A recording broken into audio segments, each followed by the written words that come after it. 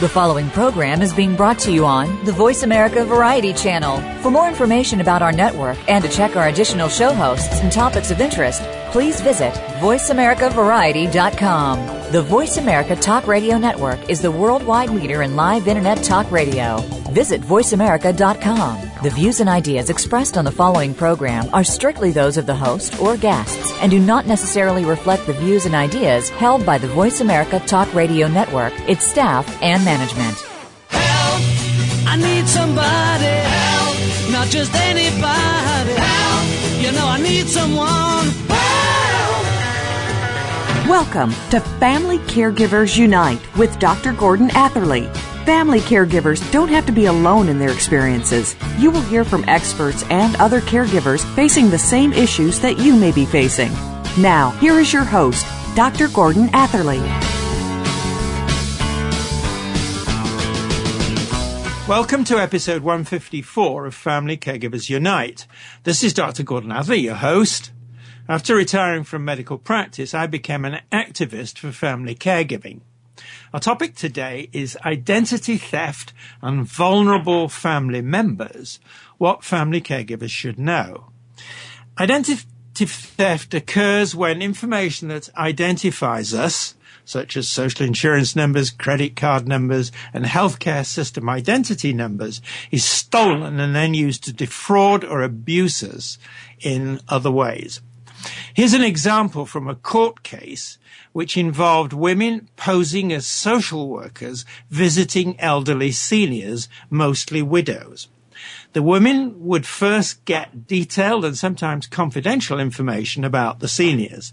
Then they would phone the seniors and pretend to be from a prominent local hospital, a government department, or a service for seniors. The women would then make an appointment for a home visit, supposedly to check on the seniors' welfare. The women actually stole credit cards, debit cards, or checks while the seniors' backs were turned, often to make a cup of tea. Now, before the seniors aged 78 to 92 realized their cards were missing, these had already been used for purchases at local stores or for cash withdrawals from ATMs. 6 of the 7 seniors lived alone. 1 lived with an infirm spouse. He too was defrauded. Now, one of the many concerns raised by this and similar instances of identity theft is how the women obtained the detailed knowledge of the seniors' personal and health information. Now, to talk about identity theft and vulnerable family members, and what family caregivers should know, our guest today is Krista James. Now, Krista is the National Director of the Canadian Centre for Elder Law and a staff lawyer with the British Columbia Law Institute. Her work involves policy analysis, legal research, law reform, public legal education, and providing advice to government on legal matters impacting older people and family caregivers. She works with people from healthcare, law, labor, finance, and justice. She's written and spoken on abuse and neglect of older people, financial elder abuse, financial literacy, adult guardianship, mental capacity, and family caregiving. She was the lead author of the Centre's study about law reform to support family caregivers to balance paid work and unpaid caregiving. She's currently developing educational materials for older people and practitioners and volunteers who work with older people. And prior to joining the centre, she practiced labour law. She's worked with legal clinics, women's centres, and community organisations serving low-income people. So welcome to the show, Krista. Thank you, Gordon. I'm happy to be here. Great. Now, first question. Please tell us more about your personal background, your professional career, and the experience you have of family caregiving. Sure, and you've already said a little bit about my practice at the Canadian Centre for Elder Law, but I joined the Canadian Centre for Elder Law in 2007, so I've been there just over 5 years. I started out my legal career working with nonprofits in a lot of different vulnerable populations, so I was a legal aid lawyer initially. And I like to say that when I start out, to give you a sense of, I'm in a way, I'm not a typical lawyer. I've never worked in a corporate environment. I've always sort of worked with populations of people with disabilities, women's organizations, trade unions. I think that sort of shapes my perspective on how I look at sort of different issues. Personally, caregiving has always been and also elder abuse have both always been close to my heart. My mother was, in a sense, a victim of elder abuse, and as a solo single parent, I've been a caregiver for a long time, and I was, in a sense, a caregiver of my mother when I was a child or a youth. Now, tell us more about the work of the Canadian Centre for Elder Law. The Canadian Centre for Elder Law has a pretty broad mix of work, but everything we do is connected to law or social policy. So we do law reform work, which is basically looking at the law and thinking about how it might need to be improved or changed to better respond to the issues impacting older people in Canada. We do legal research, which means figuring out what the law is or says. We do public outreach, raising awareness about these issues, and things such as talking on this radio program today. And we also develop educational tools. And educational tools, by that I mean there's a lot of translating legalese into plain language. So we produce brochures, fact sheets, videos, booklets, all sorts of resources that are available for free from our website that provide people with information about what their rights and responsibilities are. Now, let's ask you this question. What is elder law, and how is it actually used for protection of seniors? Yeah, elder law is a pretty big and broad subject matter, and I like to think of it as, in a sense, any area of the law that impacts on the rights or the well-being of older people. And so that could be privacy law, healthcare law, family law, wills and estates, and those are all legal areas that impact on people regardless of the age. But when we're doing elder law, we're looking specifically at legal and social impacts on older people. A law could be neutral, but it might affect a senior differently than someone else. So to give you a more practical sense, some of the topics that we've looked at over the years are family caregiving, laws in relation to elder abuse. We've looked at, congregate living settings like retirement homes and seniors' residences. We have a project right now focused on older women that involves consulting with older women in their communities about what are the most pressing social and legal issues impacting them.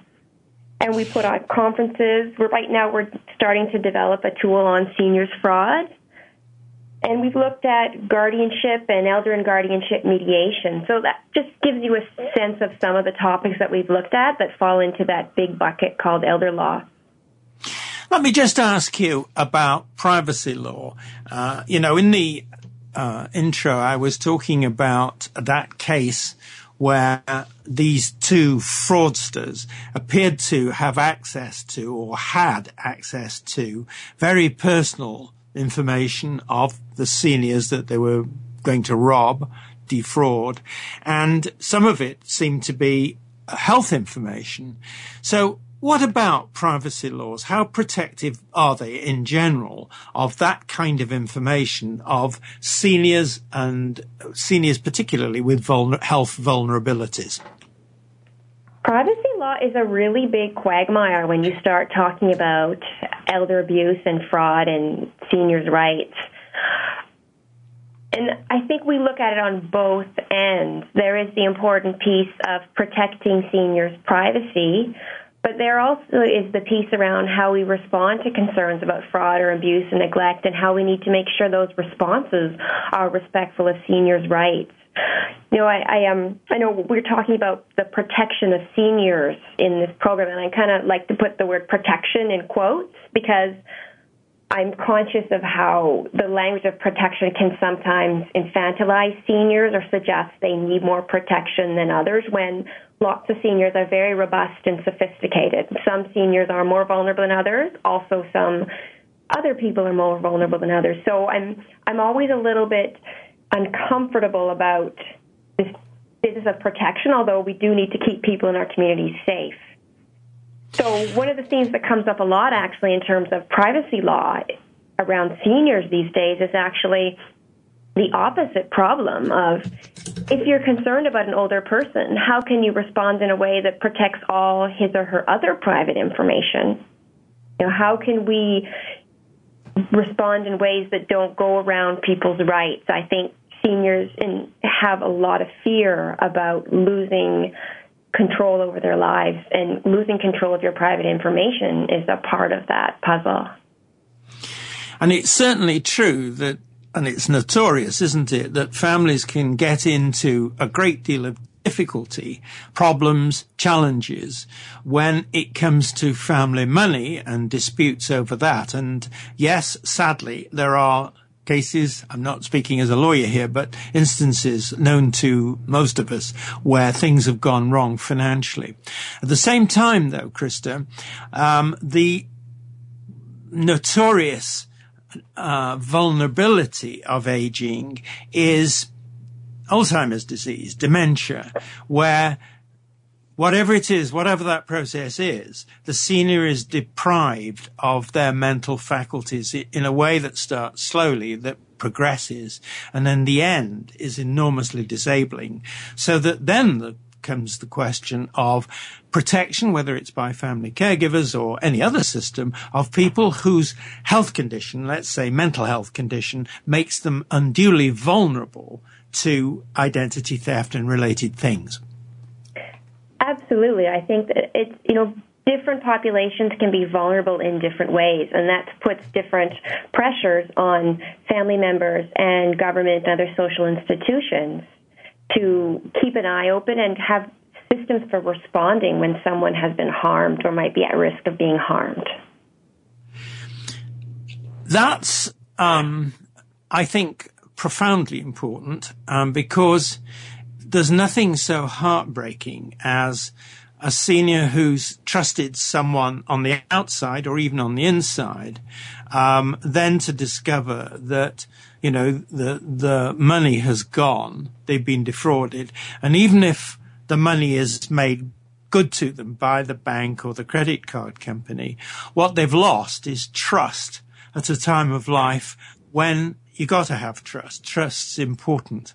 And so in that sense, there's not just a legal issue, and I'm saying this carefully to you, there are social issues which have to be considered in relation to justice and caring for family caregivers for family members by family caregivers and by society. Now, that was a bit of a speech because it's taking us now to the break, because this is where, as I always say, we have to pay the rent. So we're going to take the break and we will come back and continue discussing these important questions.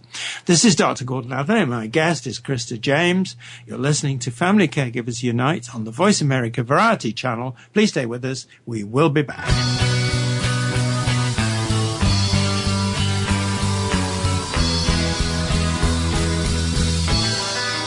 Find out what's happening on the Voice America Talk Radio Network. Find out about new shows, featured guests, and what's up this week. Find us on Facebook by searching keyword Voice America. We all want to be happy, but consider that conventional thinking is what got us where we are now.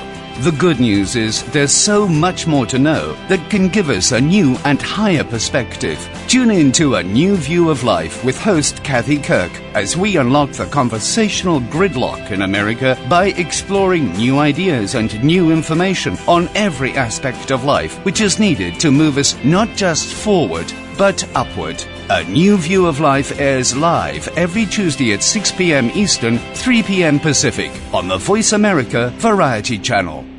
Ever wondered what private investigators really do and how they go about solving cases? Each week, PI's Declassified gives a glimpse into this little-known world. Join your host, Francie Kaler, a noted private investigator, in conversations with detectives and experts in the field. False confessions, forensic evidence, finding missing persons, exposing fraud, exonerating the innocent. All areas that Francie and her guests will cover, and have they got stories to tell. Tune in and call in to the live show Thursdays at 9 a.m. Pacific, noon Eastern on Voice America Variety. Streaming live, the leader in Internet talk radio, voiceamerica.com.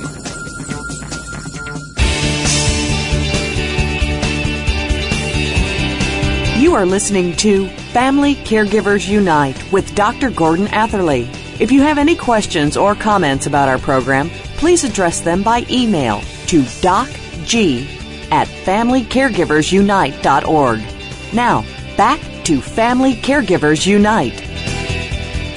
Welcome back, our listeners, to Family Caregivers Unite and Krista James. Our topic is identity theft on vulnerable family members, what family caregivers should know. Let's talk now, Krista, about the ways in which identity theft occurs and how it harms seniors and their families. So first, Krista, please, what are the commonest ways in which a senior's identity is or can be stolen? Well, identity fraudsters will try to approach a potential victim from various routes. They might come to your door, they might phone you, or they might email you. But we get a sense that seniors are most often targeted by telephone. And so a person will get a phone call from someone offering something, and the way and are being asked to provide some personal information. So seniors' identities are generally taken from them when they provide personal information to a person who is intending to take advantage of them. And the kind of personal information that is, I think, most commonly used to steal someone's identity is credit card information or information on your social insurance number. These are key numbers that can be used to trace back to you and try to steal your identity and then your money. Now, you mentioned stealing the money. What are the commonest types of harm that results to a senior whose identity has been stolen? Yeah, well, obviously the most obvious kind of harm when your identity is stolen is that the fraudster can use your information to get access to your assets and your savings.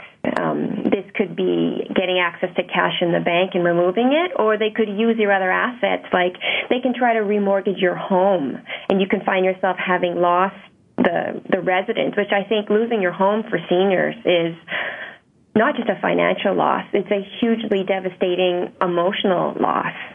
But the other piece is that while the most immediate loss is financial, I think for seniors, that financial loss is even more devastating than a younger person losing the same amount of money, because we all know that when you're older and you're living primarily on a fixed income or savings, it's harder to recover from a financial loss. You don't have the same income earning power that your younger counterparts have. But that's just the tip of the iceberg. As we've discussed earlier, Gordon, financial loss or identity theft has huge emotional impacts. When someone's been taken advantage of in that manner, they often wind up feeling extraordinarily vulnerable after. And I think a lot of seniors already feel kind of vulnerable because they're not as robust as they used to be. And there's a lot of shame and embarrassment associated with being taken advantage of. Fraudsters are incredibly sophisticated, but we still often feel silly and stupid for being duped. And then I think the other piece I'd want to add about that, although I've been talking for a couple minutes now, is I think that technology raises fears and anxiety for a lot of people. And this idea that our information can be stolen by a phone call or an email, having actually experienced that, raises our general kind of anxiety in our daily lives. And for seniors, we know that huge financial losses results in increased mortality and risk of other health consequences when people can't meet their healthcare needs. On the subject of healthcare needs, Krista, one of the uses of identity fraud is, and this is a very difficult topic to talk about, but it's very real, is where people who are not entitled to healthcare in Canada or in parts of the United States, where their identity is stolen by somebody who may not be entitled, and then the person who's not entitled uses the identity to receive medical care. Now, the risk there is obvious that, if you get a blood transfusion and it shows the blood structure, the nature of the blood of the guy who stole our identity, that could cause us to lose our lives.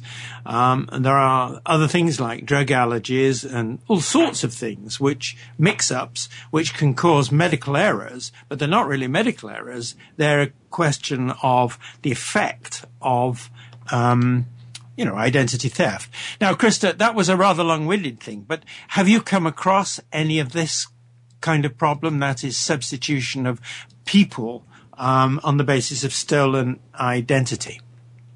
Well, I haven't done a lot of research on that issue. I am aware that in the United States, especially where there's less publicly funded health care available, that stealing healthcare numbers is a huge issue. In terms of the potential health impacts that you discussed, I hadn't actually thought of that issue, but it seems totally logical, those kind of health consequences that could flow from stealing and getting access to someone's healthcare number. Right. We'll star that as something that perhaps needed a little more discussion, but not necessarily right now. Krista, what are the commonest types of harm that result to the family of a senior whose identity has been stolen? Well, I think with harms, like with the harms to the senior, there's a mix of financial and non-financial harms. So the most obvious is that when a senior loses a sizable chunk, it increases their financial, or starts them from becoming financially dependent on a younger person in their family when before they might have been much more able to meet all of their expenses. So it puts more financial strain on the family. I think it also can put these different kind of pressures on the family members who are often really quite burdened with care for maybe various family members to increase the surveillance and scrutiny and support for this older person to make sure they're insulated from any other episode of financial abuse or identity theft.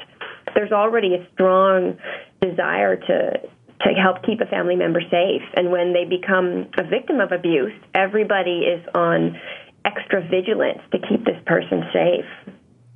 I think what we see socially is that seniors are often kind of pulled on either end. Their finances are often part of the overall family planning, whether that be good or not. Whenever a senior loses funds, that people start worrying about their inheritance, they start worrying about what's going to happen to the family home. Everybody becomes stressed about this issue. Now, what about the situation where a senior is living alone? There's still family caregiving involved, calling to check up on them, that kind of thing.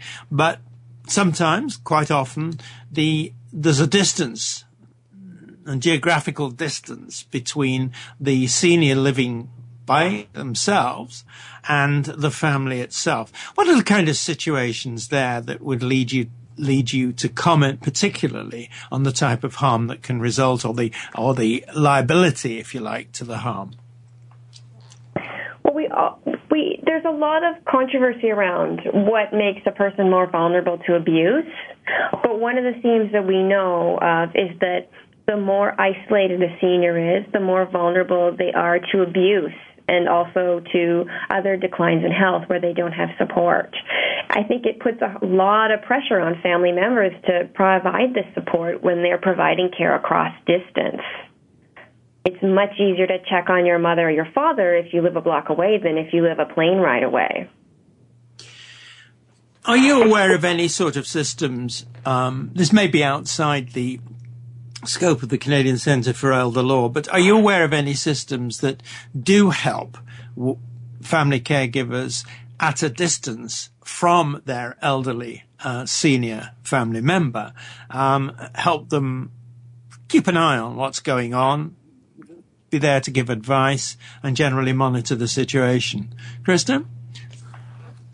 Well, I think that what does exist are different kinds of support networks that a senior can tap into. There is an organization, for example, called, I believe, TYZE, T-Y-Z-E, that started out of Vancouver and that supports family members to create networks for maintaining communication with a person in their family, either someone a young person with disabilities or an older person who requires extra support and assistance.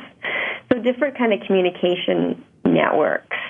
But I think it's what we do know is that seniors who are isolated are vulnerable, so anything a caregiver can do to help that senior stay connected to people in the community, people who provide support, but who also notice if something goes awry and help the senior or the family member to respond quickly. Any of those kind of mechanisms are going to help keep the senior safe. And that could be something as old-fashioned as the church, or it might be a community organization, or it might be in BC, the BC Association of Community Response Networks. It could be formal or less formal. So it could come to a community organization. You mentioned a church, a community organization arising from a church or arising out of other local initiatives where people keep an eye on the vulnerable members of the community, and not just the family caregivers. Now, obviously, I'm not suggesting the family caregivers are pushed out of the way or are irrelevant, but rather it's a kind of extension of family caregiving. Does that work, in your knowledge?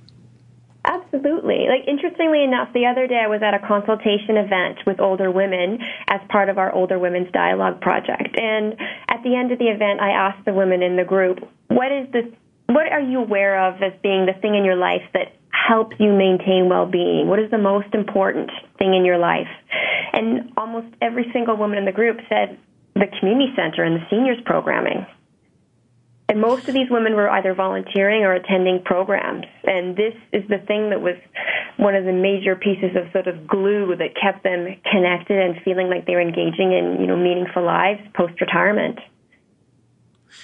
That's very interesting because loneliness, which is the other face of that particular coin, isn't it, is a problem for the kind of people you were just describing. And it's also a problem for family caregivers who are suddenly confronted with, let's call it a medical diagnosis relating to a senior they're caring for of Alzheimer's disease. And I know from many things I've heard on this show that people feel alone. People feel that they don't know where to turn for information, and they want to be connected with the community of other family caregivers. So in that sense, and this is to reinforce what you just said about the people you were talking with, community is really one of the most profound influences. And I know I'm lecturing at a time when we all tend to be working in big systems and thinking big. Thinking small, in other words, is a very valuable, I think, social movement. Now, I know I'm lecturing, but it is that time when we have to take the break. So this is Dr. Gordon Atherley, and my guest is Krista James. You're listening to Family Caregivers Unite on the Voice America Variety Channel. Stay tuned. We're coming back.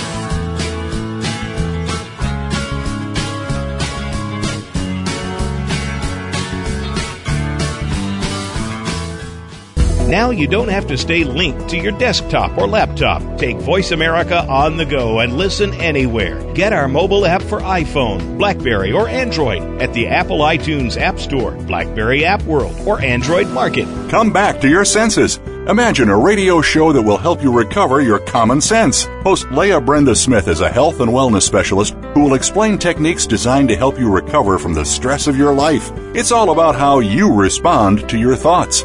A little bit of self-awareness can go a long way in helping you to relax and enjoy your life. Tune in to Come Back to Your Senses Radio, live every Thursday at 4 p.m. Eastern Time, 1 p.m. Pacific Time on the Voice America Variety Channel.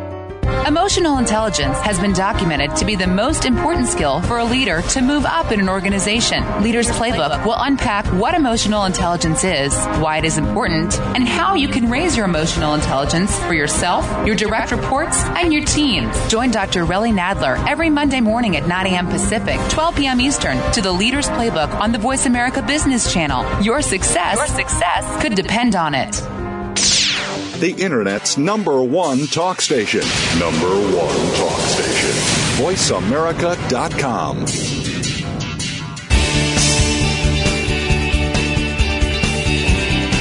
You are listening to Family Caregivers Unite with Dr. Gordon Atherley. If you have any questions or comments about our program, please address them by email to docg@familycaregiversunite.org. Now, back to Family Caregivers Unite. Welcome back to our listeners to Family Caregivers Unite and Krista James. Our topic is identity theft and vulnerable family members, what family caregivers should know. So let's talk now, Krista, please, about preventing theft of identities of seniors and what to do if a senior's identity seems to have been stolen. So first of all, I'm going to ask you now about the protections that the Canadian Centre for Elder Law advises for family caregivers caring for elderly family members. What does the centre have to say, in other words? Krista? Well, I think the most important issue is to provide seniors and family caregivers with information, basic, clear information on what their rights are, because protection after the fact is not very powerful in this area. Once someone has taken your money, they've taken your money, and it can be hard to get it back. So the best way to protect seniors and family members from this kind of attack is to provide information. And the most key piece of information that we reinforce over and over again is keep certain information private. And the most important information to keep private in terms of protecting yourself from identity theft is those personal identity numbers that are traceable back to you and all your other information. So we're talking about your credit card number, your bank account number, your social insurance number, your medical care number. These are 4 pieces of information that are a gateway to a whole bunch of other information about you. But there are some key features around how to, I think, share that information about how to protect yourself. And we've been running into this issue with doing a fair amount of consultation with people in Vancouver and British Columbia, is that you need to be conscious about how you give this information to populations. We have seniors' populations are not necessarily super computer literate. There's variety. The boomers are more literate, but a lot of seniors are not on the computer learning about their rights. They want to be given a piece of paper, or they want to talk to somebody to get their information. And we also have to be conscious of seniors have lower levels of literacy, as well as they speak different languages and are not necessarily going to benefit from information provided in English. It seems that English can be a real gateway to information. We've been speaking recently with a lot of Chinese and South Asian communities and finding that for a lot of them, they don't even know basic information about how to contact the police if something has happened, because they don't even know about 911. They don't know how to have a conversation in English with the police, and so they feel further isolated by language barriers.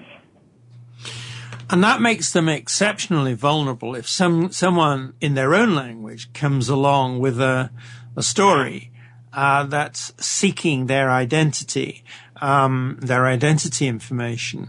And they really, neither they or perhaps even members of their family know where to go or where to even ask questions or even where to raise concerns. Thank you for raising that. That's profoundly important. I think another reason why immigrant seniors are also especially vulnerable is that they aren't necessarily aware of the cultural conventions around sharing information. So sometimes they have a harder time saying no if someone's demanding their personal information. They already maybe come from a country where they have fear of persecution, and they may have fear of the police, and they may have fear of doing anything that's going to give displeasure to someone coming to their door, so they cooperate. Right. Now, let's talk about the types of services that your centre advises for banks, government agencies, law enforcement and healthcare services, where the advice is aimed at getting those organizations to help seniors protect themselves, kind of thing we've just been talking about, and also to help families protect their vulnerable family members. Yeah.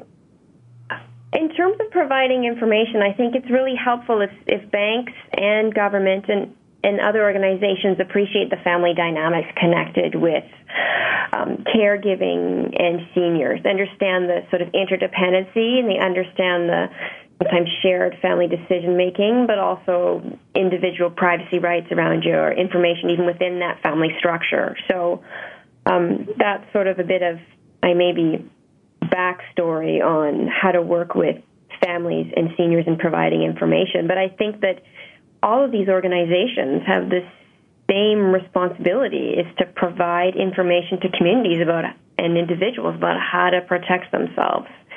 And also in a way that's not fear-mongering. I think one of the concerns that I have, there's recently been a fair amount of promotion around elder abuse and also of fraud. And I think we live in a sort of cultural environment now where people have fear. And we need to be conscious that the educational campaigns we're producing that are designed to help people protect themselves aren't creating further a culture where people live in fear.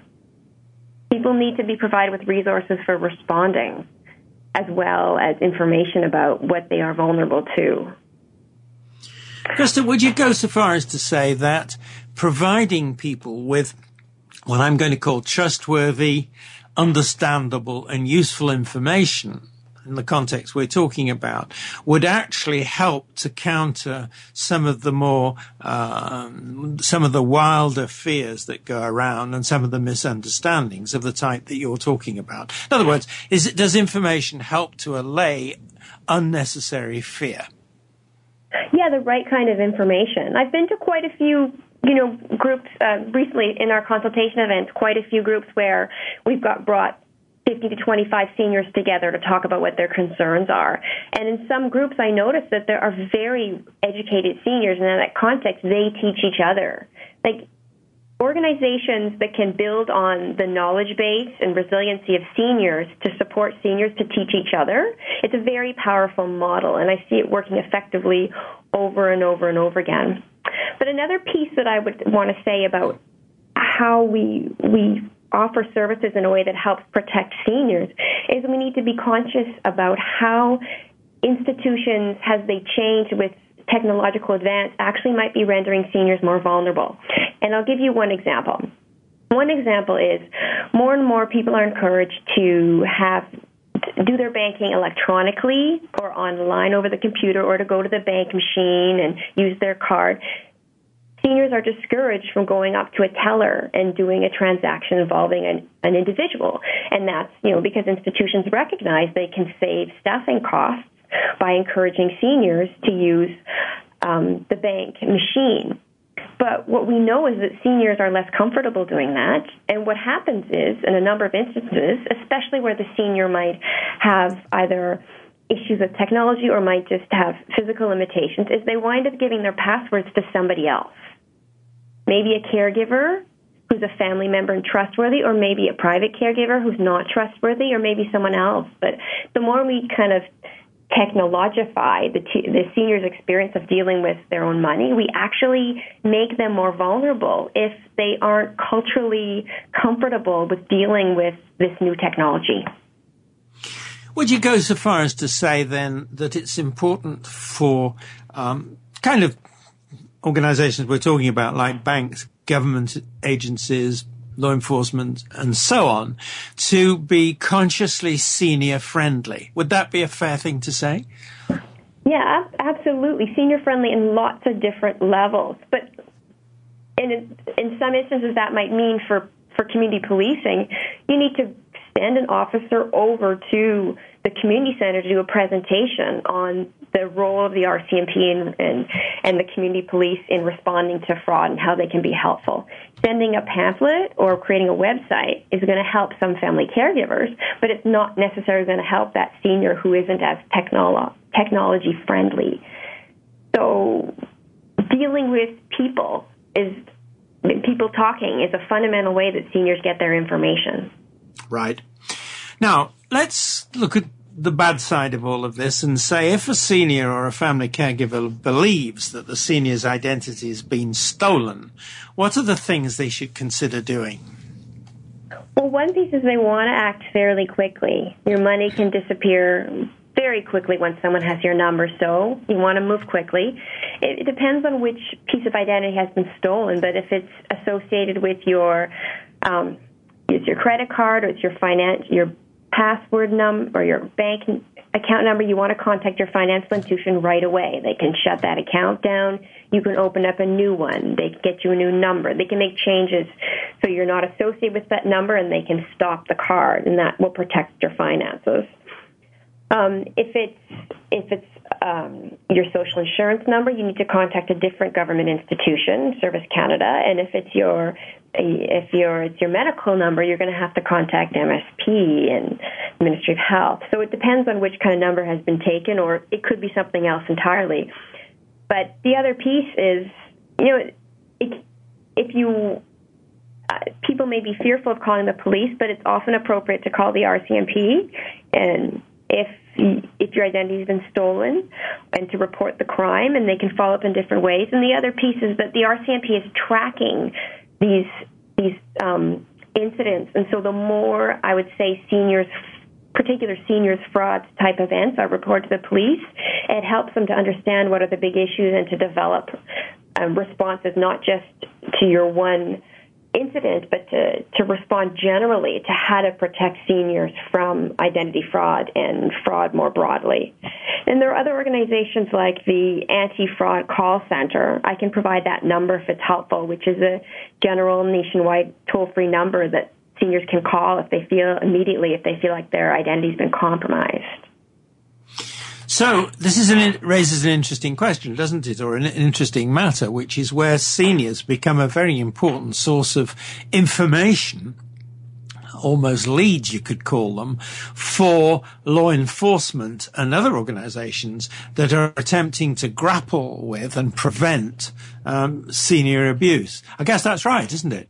Yeah, and it's one of the reasons why we're learning so much now about specific types of frauds that target seniors is that seniors are reporting it. They're talking in their communities, they're talking to their support people and their family members, and they actually are reporting to the RCMP. Very, very important. That, again, is sort of community interaction with the system, isn't it? In other words, we're not leaving it to the government system or the healthcare system or the police system or anything else. What we're actually doing as a community, as seniors, and in other contexts as well, people who are not yet seniors, are saying, we've observed something, here's something you should know, and that information actually becomes a vital form of research, an investigation for the system. Now, at that point, we have to take our break. This is Dr. Gordon Atherley, and my guest is Krista James. You're listening to Family Caregivers Unite on the Voice America Variety Channel. Stay tuned. We're coming back.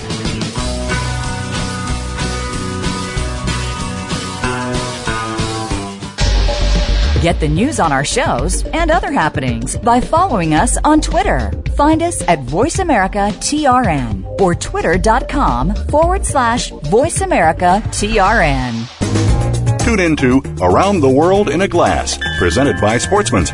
We're a show all about wine, spirits, and other beverages. Your host, Kimber Stonehouse, is a professional expert and wine enthusiast. Each week, we'll focus on a different region of the world, discuss wines and other beverages, talk about some of the top restaurants in the region, and what to pair with which wine. Just listening could make you almost an expert. Around the World in a Glass is heard live every Wednesday at noon Pacific Time, 3 p.m. Eastern Time on the Voice America Variety Channel. Do the adventures of Indiana Jones leave you curious about this exotic and unusual profession? If so, don't miss Indiana Jones, Myth, Reality, and 21st Century Archaeology with Dr. Joseph Schuldenrein.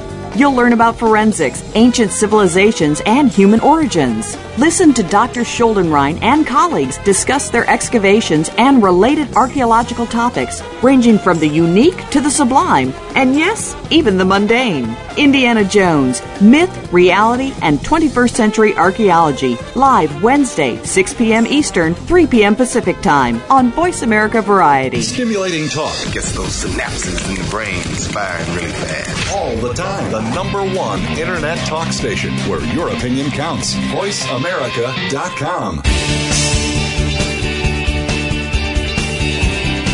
You are listening to Family Caregivers Unite with Dr. Gordon Atherley. If you have any questions or comments about our program, please address them by email to docg@familycaregiversunite.org.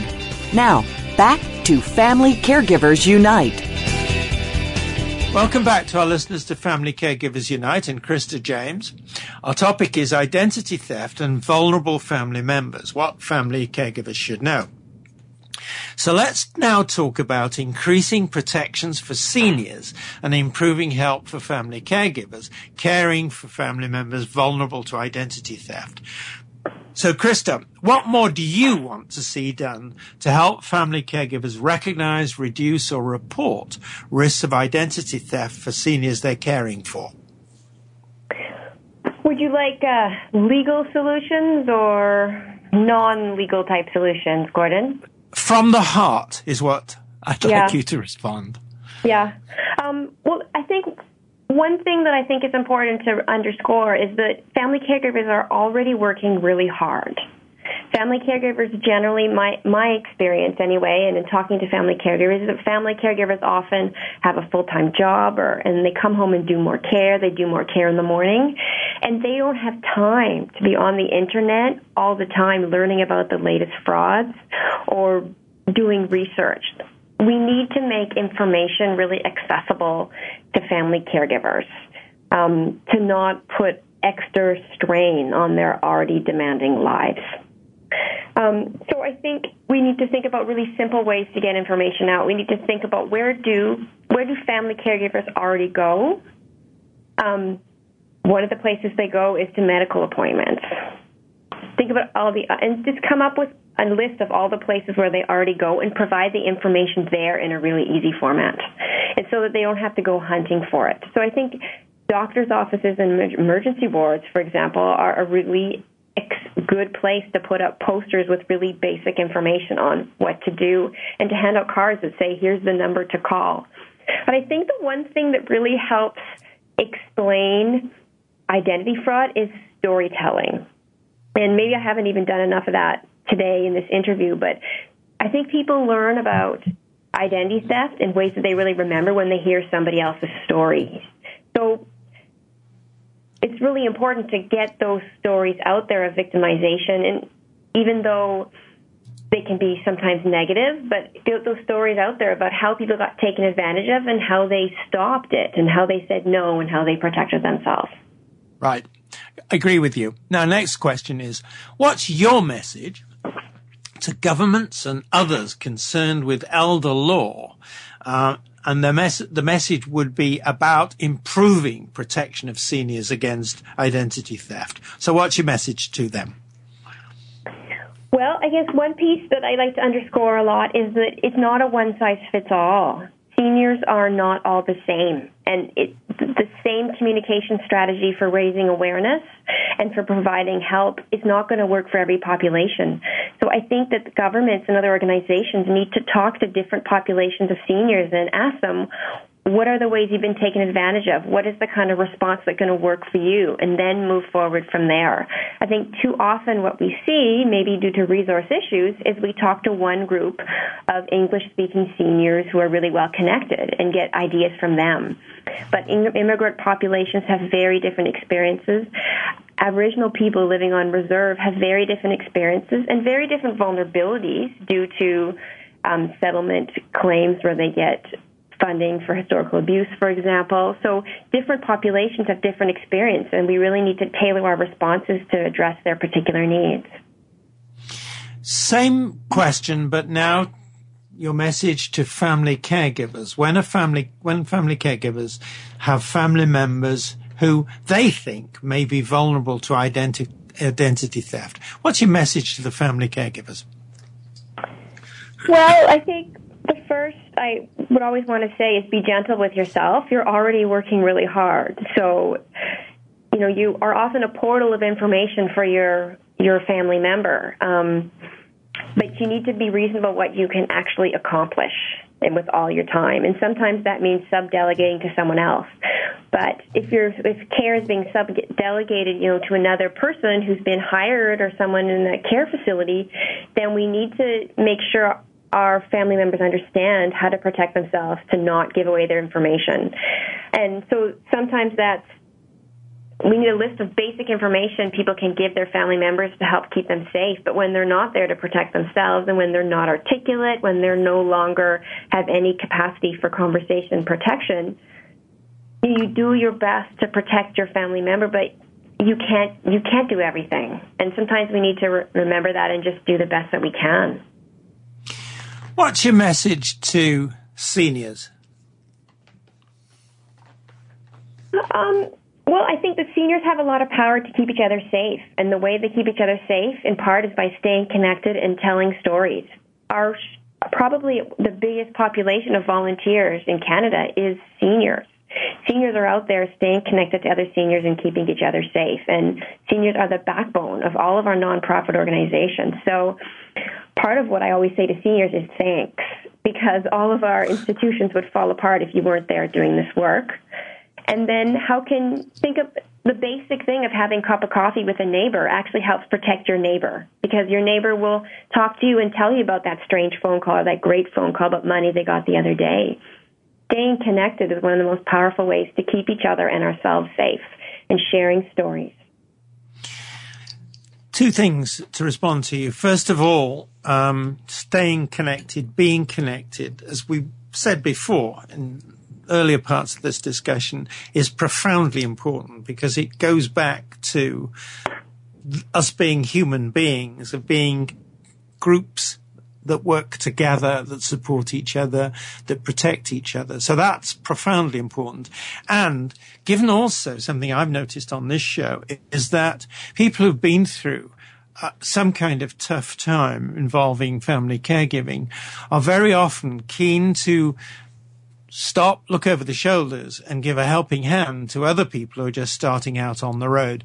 And there are many seniors who fall into that particular category and are therefore extremely keen to do what they can to help others. And then also to say that, back to the question of vulnerabilities, it is that when we go into an institution, and you mentioned this, or, into a long-term care facility, we have to trust the people who are looking after us. There's no other way. We may be not just vulnerable, we may not even be conscious at times. So therefore, that points, I think, to a need for a certain amount of caution on the part of the family caregiver, not to frighten everybody and to alarm, create false alarms, but rather to say, be cautious, because people in hospitals are busy and they can't watch over everything. You have to take some responsibility for yourself, and so do we as family caregivers. Now, just very quickly, could you accept that last message that I made about some degree of personal responsibility? Is that fair? Absolutely. It's personal responsibility for the senior and for the caregiver at some point, but then also recognizing that these fraudsters are really sophisticated. Yeah, and they have mastered the art of taking advantage of people. Right. We can provide people with information so that they can help protect themselves, but it just could happen to you. And then, if you respond quickly, you can mitigate the damage and move on and help protect other people in your communities by speaking out about your story. Right. Now, unfortunately, we've come to the point where I'm afraid this episode has come to an end. So I want to say, first of all, thank you to Krista for sharing with us all these insights, your own experience and your advice. And on behalf of all of us, I wish you and all your colleagues every success in your work, because it's profoundly important to many, many people. And your balanced advice, not to be too afraid, but on the other hand, to depend on trustworthy information, I think and work in communities and tell stories and work with each other, I think is something that I would like to emphasize, stress, and advocate to everybody who's listening. Now, thank you to our listeners. We'd like to hear your comments on this episode. And from our listeners, I'd like to hear from you about ideas for topics, or if you're interested in being a guest on the show. And in our next episode, we'll talk about moving from caregiver to care partner. So please join us, same time, same spot on the internet. Talk to you then. Thank you again for joining us this week for Family Caregivers Unite with your host, Dr. Gordon Atherley. Please tune in again next Tuesday at 10 a.m. Pacific Time, 1 p.m. Eastern Time on the Voice America Variety Channel. And until then, we hope our program will help make the coming week easier and more hopeful. And I do appreciate you being around. Thanks again for listening to the preceding program, brought to you on the Voice America Variety Channel. For more information about our network and to check out additional show hosts and topics of interest, please visit voiceamericavariety.com. The Voice America Talk Radio Network is the worldwide leader in live Internet talk radio. Visit voiceamerica.com. The views and ideas expressed on the preceding program are strictly those of the host or guests and do not necessarily reflect the views and ideas held by the Voice America Talk Radio Network, its staff, and management.